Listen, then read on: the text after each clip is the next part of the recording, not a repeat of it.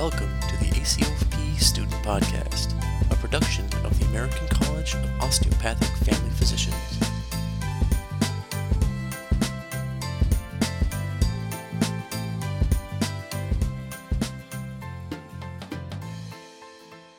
Hello and welcome to the ACOFP podcast, DO.FM. This podcast episode will focus on choosing a residency program that is right for you and what your first job after residency might look like, as well as any leadership roles that you could have. I'm Sophia, the Secretary of the Public Relations Committee for the National Student ACOFP team. I'm a fourth-year student at Kansas City University College of Osteopathic Medicine, currently applying to family medicine residencies. With me today, we also have Megan Slattery, one of our PR committee members. Today, we are joined by Dr. Garrett Kirkpatrick. Dr. Kirkpatrick attended the Philadelphia College of Osteopathic Medicine and graduated in 2014. He completed his residency at UPMC Altoona in Altoona, Pennsylvania in 2017 and served as chief resident. Currently, Dr. Kirkpatrick works in an outpatient suburban group practice with the Cleveland Clinic. His clinical interests include joint injections, practice management, population health, and quality improvement. Dr. Kirkpatrick has been an ACOFP committee participant since 2015, served as the ACOFP resident governor in 2016 to 2017, and has been a member of the ACOFP Congress of Delegates since 2018.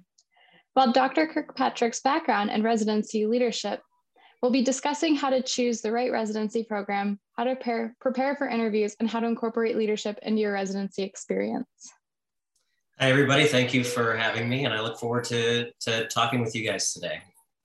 So, Dr. Kirkpatrick, we try to ask everyone on the show this, but how did you decide on family medicine? Well, family medicine came as a pretty easy choice.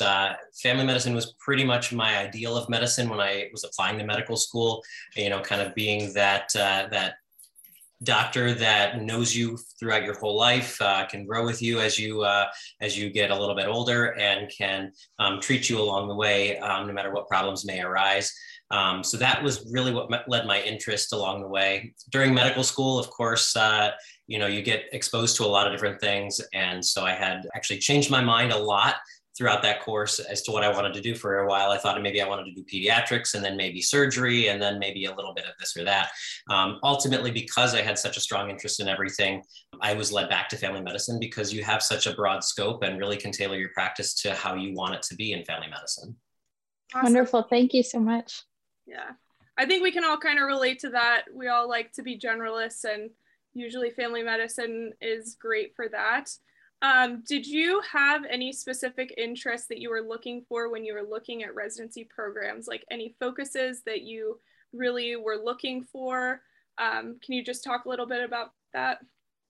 Yeah, so when I was looking for residency programs, I think there's a lot to take into consideration. Number one, you really want to take into consideration any special interests that you might have, and really look at the program and see if they offer anything, and to what extent they offer it that are specific to those interests. For instance, some residents are really strongly interested in OB. They want to do obstetrics in their practice. Vice versa, some may really want to be interested in joint injections or other aspects of sports medicine, and so they really want to make sure that they're getting enough exposure to that in their practice when they're training. And so for me, I was looking at what was most important to me at that time was really where I could get the maximal amount of training to be a great generalist, and best prepare me to practice kind of moving forward as that generalist role. So specifically, I was most interested in an unopposed family medicine residency. So basically what that means is that there are no other residents at the hospital system where you're training. So as a family medicine resident at my program, we were it. Family medicine was the only residency that was there. So we didn't have to compete with obstetrical residents to get deliveries. We didn't have to compete with, surgical residents to be first assist in surgical procedures and know really what's going on with the surgery. As a family doc, you want to know what that surgery is like so that you can explain it to your patients and potentially care for them appropriately post-operatively when they're coming back to you.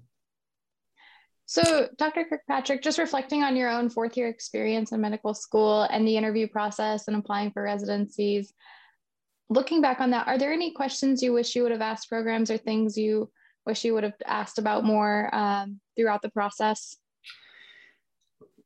Asking about is a little bit hard to say, but definitely I think the most important part is to do your best to observe the program, which in the world of COVID sometimes is a little bit harder to do than not, especially if you're not able to interview in person, if you're doing virtual interviews or something like that.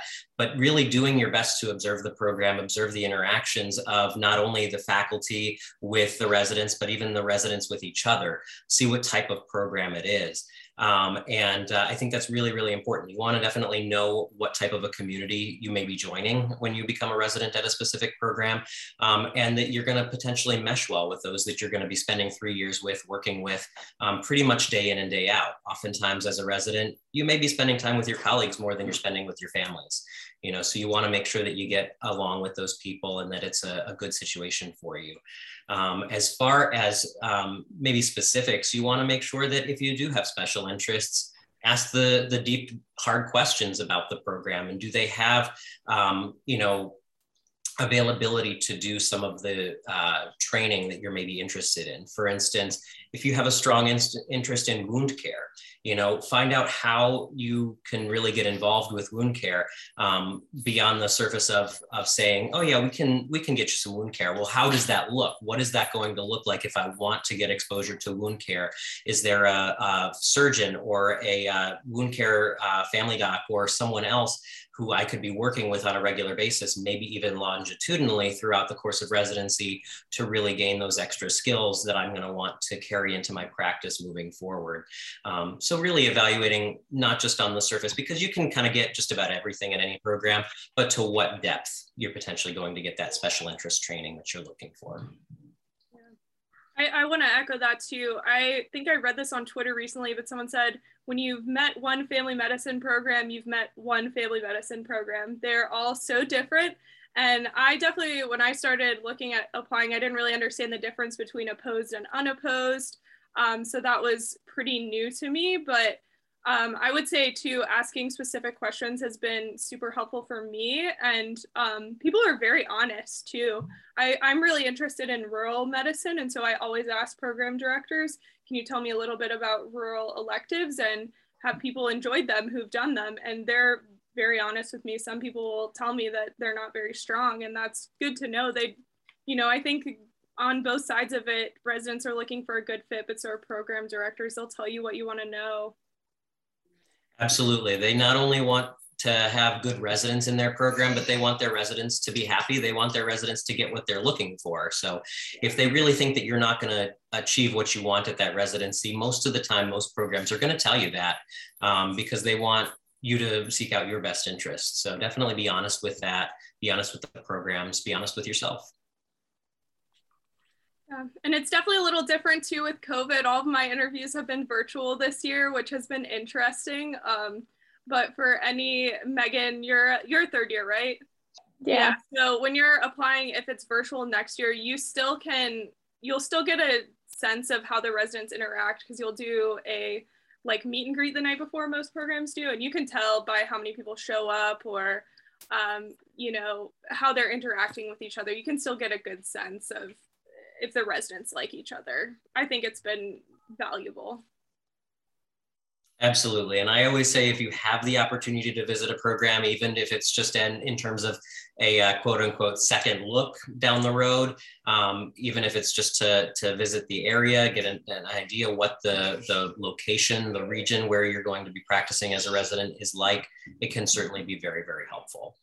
And even so, multiple health systems, they've gotten very large. So they may have multiple family medicine residencies, for instance, and each of those residencies are going to be potentially different from each other. You served as chief resident at your residency, is that correct?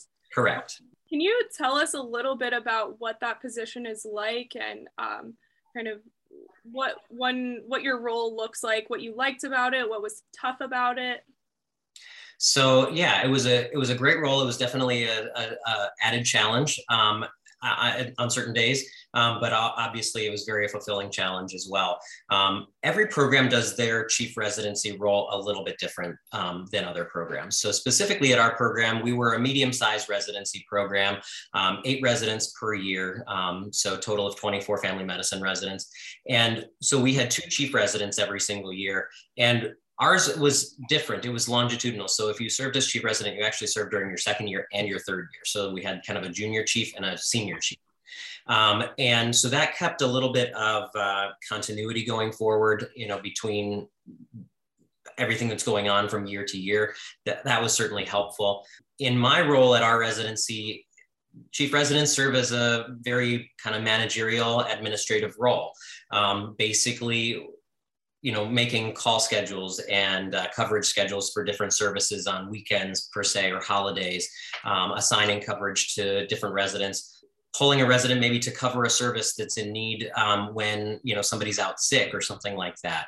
I can only imagine the new challenges that chief residents have faced in the world of COVID too. That's probably created a whole new layer of challenges with how you do that as well. But it's certainly an invaluable experience because, in medicine, especially if it's something that you're interested in from practice management or an administrative medicine side of things, you'll gain valuable skills with not only how to work with your colleagues, other family medicine residents, but really everyone in the healthcare system. We worked closely with not just residents, but all our attendings, administrative staff within the residency, and even the hospital system.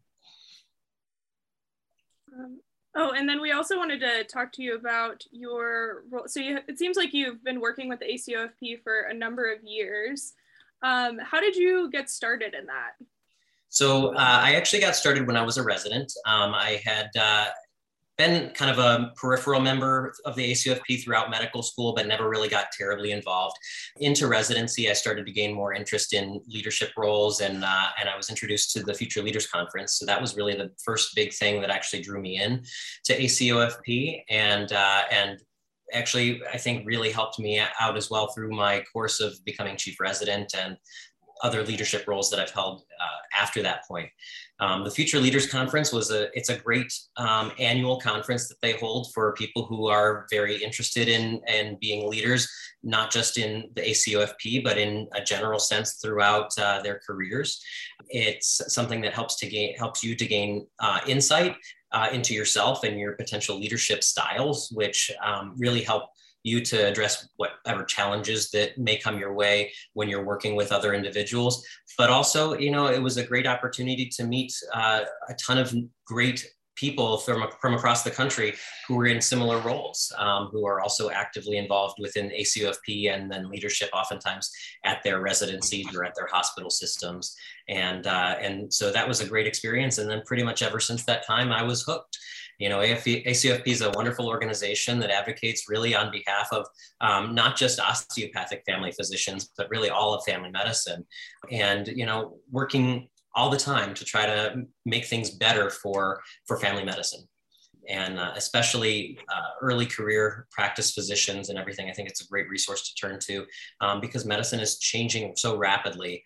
And it's been good. ACOFP has adapted really well throughout a lot of that, and has really sought to maintain that role of advocating for its members throughout the course of all those changes that have come down the pipeline really in the last 6 or so years.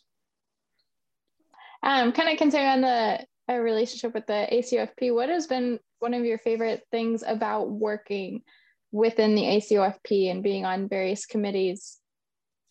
I would say my favorite thing is really probably twofold. One, the openness of everybody to really hear new ideas, especially ideas from younger physicians. And when I was resident governor, hear perspectives from residents, but also, getting to work with the amazing people that are already part of this organization, and have been part of this organization for a very long time. There's a lot of great, mentors within the ACOFP, and, it's just a great family feel. No matter what you do, pretty much everybody kind of talks to you as if they're your friend that you've known forever, because ACOFP is a family.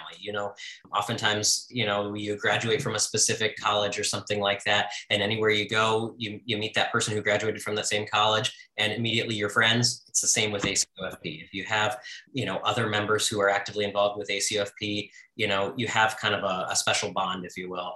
ACOFP, treats each other like family, and I think that's the best part of it all. Do you think there are any resources or tools that the ACOFP has that have affected your practice recently? Well, there's definitely a lot of tools available, and there's continuing to be more and more developed on a regular basis.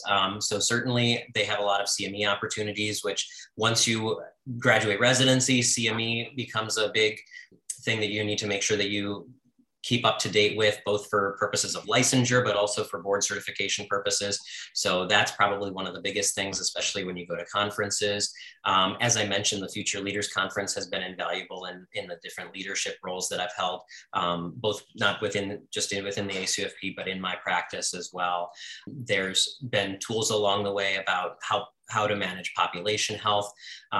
There's a countless number of ways that you can kind of keep up with what you need to do for your daily practice through ACOFP. There's the OMT videos that they do, which for people who are maybe out of school and not practicing OMT on a daily basis anymore, or thinking about OMT necessarily on a daily basis, but maybe every couple of weeks, or have a specific challenge, that it can be very good to turn to those videos and say, I can't remember the last time I tried to fix an anterior fibular head. What's the proper way to do this? So that's definitely a great tool. So, and they're always looking for new ideas if there's something that people are looking for, to come up with new resources for members. Sure. And I'm not sure if we talked a little bit about what your practice looks like today, but can you kind of tell us where you're working, what setting you're in? Because there are a lot of different ways that you can practice family medicine. So what's your setting, and then what are some of your specific clinical interests? Yeah, absolutely. So there's so many different ways to practice family medicine at this point. It's like a buffet of options anymore. My specific setting now is an outpatient practice, part of a large health system, Cleveland Clinic, and I work in a practice with four other doctors. There's total 5 doctors in the office, and we also have 5 nurse practitioners, each paired with us one-on-one. And 3 of us are DOs, 2 are MDs in our practice. So it's a good, well-rounded mixed practice. We do outpatient medicine purely. At one point, they did do or inpatient practice through that practice as well. But most systems, especially if you're an employed doctor, you're probably looking at most of the time doing either outpatient or hospitalist work. And that's kind of the models that most are going for. Oftentimes, really, that's driven by physician satisfaction, just because it can be a big challenge sometimes to continue to do both. But so in my specific practice, I'm seeing patients pretty much day in and day out. I see patients 39 hours a week.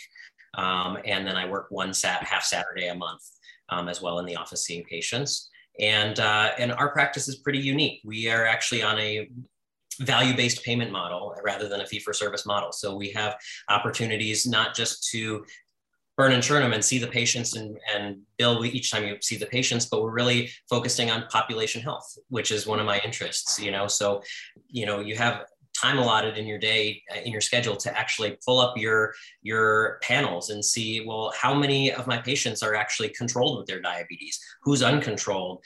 Maybe we need to get those people in. When was their last appointment? We need to work harder on getting these uncontrolled patients better control.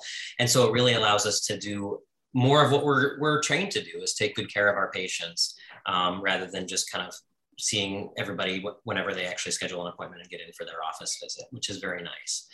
Joint injections is also one of my special interests. I really enjoy joint injections. I didn't do a sports medicine fellowship or anything like that, but I really do enjoy doing joint injections in the office.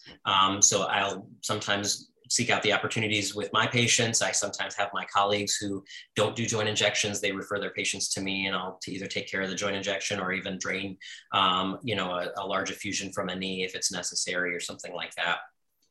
And that's the best part of family medicine. It's whatever you're interested in, you can really tailor it to be what you want it to be. There's other practice options out there. You could go into private practice. You could go into direct primary care, which is definitely a highly physician satisfaction type of a field these days, because you really get one-on-one time with that patient, and you get to do what you want to do in terms of how you're going to be caring for those patients, and you're not kind of being under the microscope of an organization or something looking at you, and monitoring numbers or metrics or something like that. Sure. Any other specific questions that you'd like to know about that? Yeah, so since you like doing joint injections, did you feel like your regular residency curriculum exposed you to enough of that to be confident or did you have to seek out extra electives to really feel good about your skills? So I think it's very specific. If you ask me, I would say yes, my residency very well prepared me for that. If you ask a couple of my other colleagues, they tell you the same thing. If you asked a couple other colleagues who went to my same residency, they'd say, no, I got no joint injections during residency. And I think it was because of interest level. So when you express a certain interest, the staff usually will know that. And so they'll maybe schedule joint injections with you and maybe not with somebody who doesn't really express as much of an interest in doing those. Obviously, as far as different competencies are concerned, you will have a minimum number of procedures that you have to do for certain things to graduate residency. I think it's for joint injections, I think it's a minimum of 10, like knees or something like that. So you'll have to meet those minimum competencies. But if you're expressing interest in that, you can certainly get more. And for instance, we do have a great ortho rotation where, I got to do plenty of knee injections even on my ortho rotation as well. But even in just our family medicine residency practice, I was doing them pretty regularly all the time. Sure. And one other thing, so on the interview trail, I've been really surprised and impressed with how family medicine residencies are very into OMT and really integrate it into curriculum. Something that I think that's very family medicine specific. I think whether it's an osteopathic recognized residency or not, it's very embraced. How did you feel like your OMT curriculum in residency was? And do you have any suggestions of questions for an applicant to ask if they were interested in that? So in my residency specifically, it was a great OMT curriculum. And at that time, it was still not part of the single accreditation system. So we were actually duly accredited ACGME and AOA at our program. So we did have a director of osteopathic medicine, which is pretty similar to how they're doing it now with like the osteopathic recognized programs.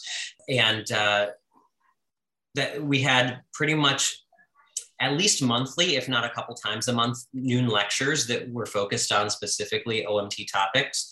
And oftentimes that included not just a lecture time, but also a table training time to practice different techniques. We did have opportunities within our practice to just on our daily schedule, you're seeing patients, I have diabetes, I have hypertension, oh, there's an OMT.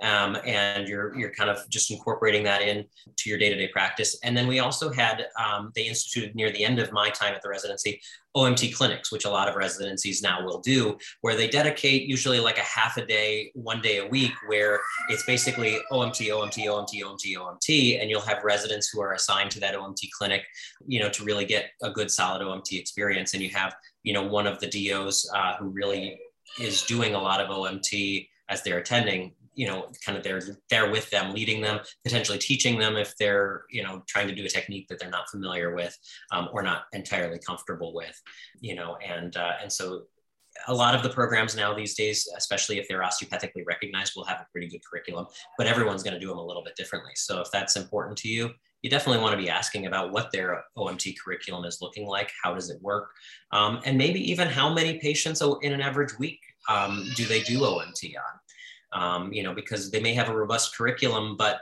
it's still a relatively new concept to their patient community that maybe they're still only doing 5 patients a week or less. Sure.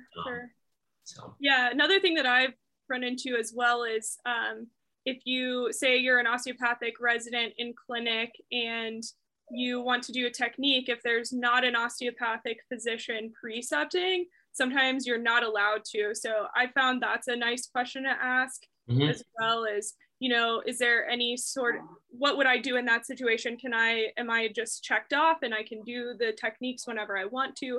Do I have to call an osteopathic preceptor and kind of virtually precept and tell them what technique I'm doing? Because I think it goes to show, how willing they are to let you do OMT on patients, how integrated it is into the residency program. So I like to ask that question as well. That is an excellent question to ask. And one of the things that you can think about as well is that some of the MDs now that are part of a lot of these residencies, because ACOFP has now passed and changed their bylaws to where MDs can become members, a lot of MDs in these programs may be starting to join and actually starting to learn some of the OMT techniques as well. So for the purposes oftentimes of being comfortable supervising DO residents when they're doing some of these procedures or techniques. In my residency, you did not have to have a DO immediately available necessarily. There was almost always one in the building. So you could always find one if you needed one, but they didn't have to be in the preceptor office that day. An MD could be there as long as, again, you were comfortable with the techniques. And usually there were a set number that you needed to be signed off on. And then once you reach a certain number too, then you can kind of do any of it unsupervised. And the supervisor, whether it's a DO or MD, would come in at the end, just make sure that everything was going well, see how things went, and do just part of the procedure in front of them. And then you're basically meeting your requirements. Sure. Awesome. So kind of jumping back to residency, one topic that's been a focus lately is ensuring fourth year students making that transition into their first year residency are well prepared. Do you have any advice you would give to those fourth year students who are preparing to make that transition into that first year? Yeah, so that's a really, really tough one. I would say really try to get as much exposure to the ins and outs of actually doing the kind of logistical aspects of medicine as much as you can during your fourth year when you're on rotations, because I'd say the biggest challenge when you're going from a medical student to a resident is not so much knowing the medicine and what to do in a clinical scenario. It's how do I get this accomplished? How do I put in an order to make sure that the nurse does this? How do I, make what I want to happen? How do I make this clinical decision happen? And so logistically, that can be sometimes a bit of a challenge. It's going to be a little bit of a challenge to even necessarily learn that as a student, because so many different systems, and whether outpatient, inpatient, they all oftentimes use different electronic medical records. Everyone is moving more and more, it seems, towards Epic, but there's still a lot of different ones that are out there.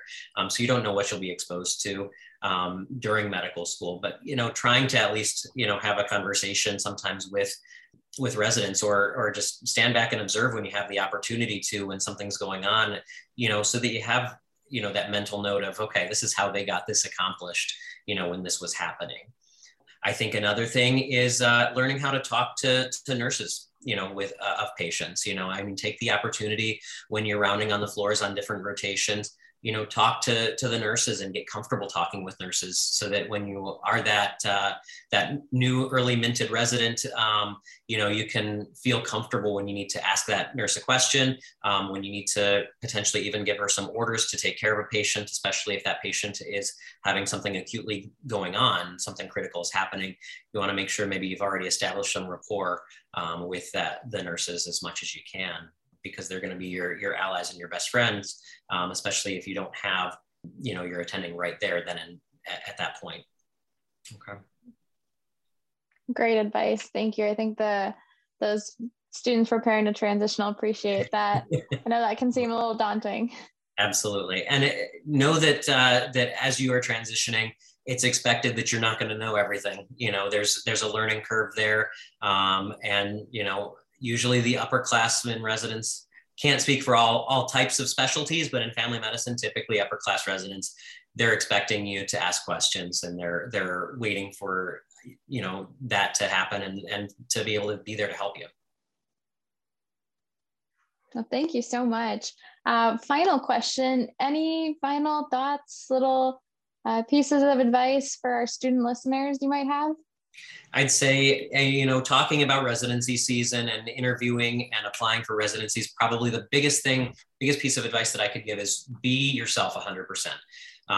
Don't try to, tailor yourself to what you think the residency wants or is looking for, because in the end, it's not going to make you necessarily happy if you end up there and it wasn't somewhere you really wanted to be. And it's not going to make them happy either if you're not happy where you are. Just be yourself, and they want to see you as a person. Usually by the time you've made it to the interview trail, they've already liked enough about you, show them who you are as a person. They're probably not going to be doubting your board scores or your medical intelligence or things like that by the time you're actually interviewing with them. So show them who you are as a person. Thank you so much. That was great advice.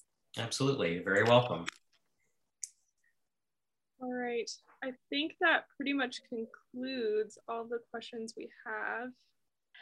Dr. Kirkpatrick, we just want to thank you so much for taking time today to share your experiences and advice as a family medicine physician with us. It's truly been a pleasure. Thank you to our listeners, and we hope you'll join us next month for another exciting podcast. Thank you very much for having me. I appreciate it. The ACOFP Student Podcast is a production of the American College of Osteopathic Family Physicians. To learn more about ACOFP, please visit www.acofp.org.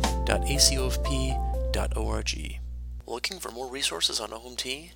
Visit ACOFP's OM Teaching at www.acofpomteaching.com and ask your institution if they subscribe so you can have access to over 150 OMT videos and support materials.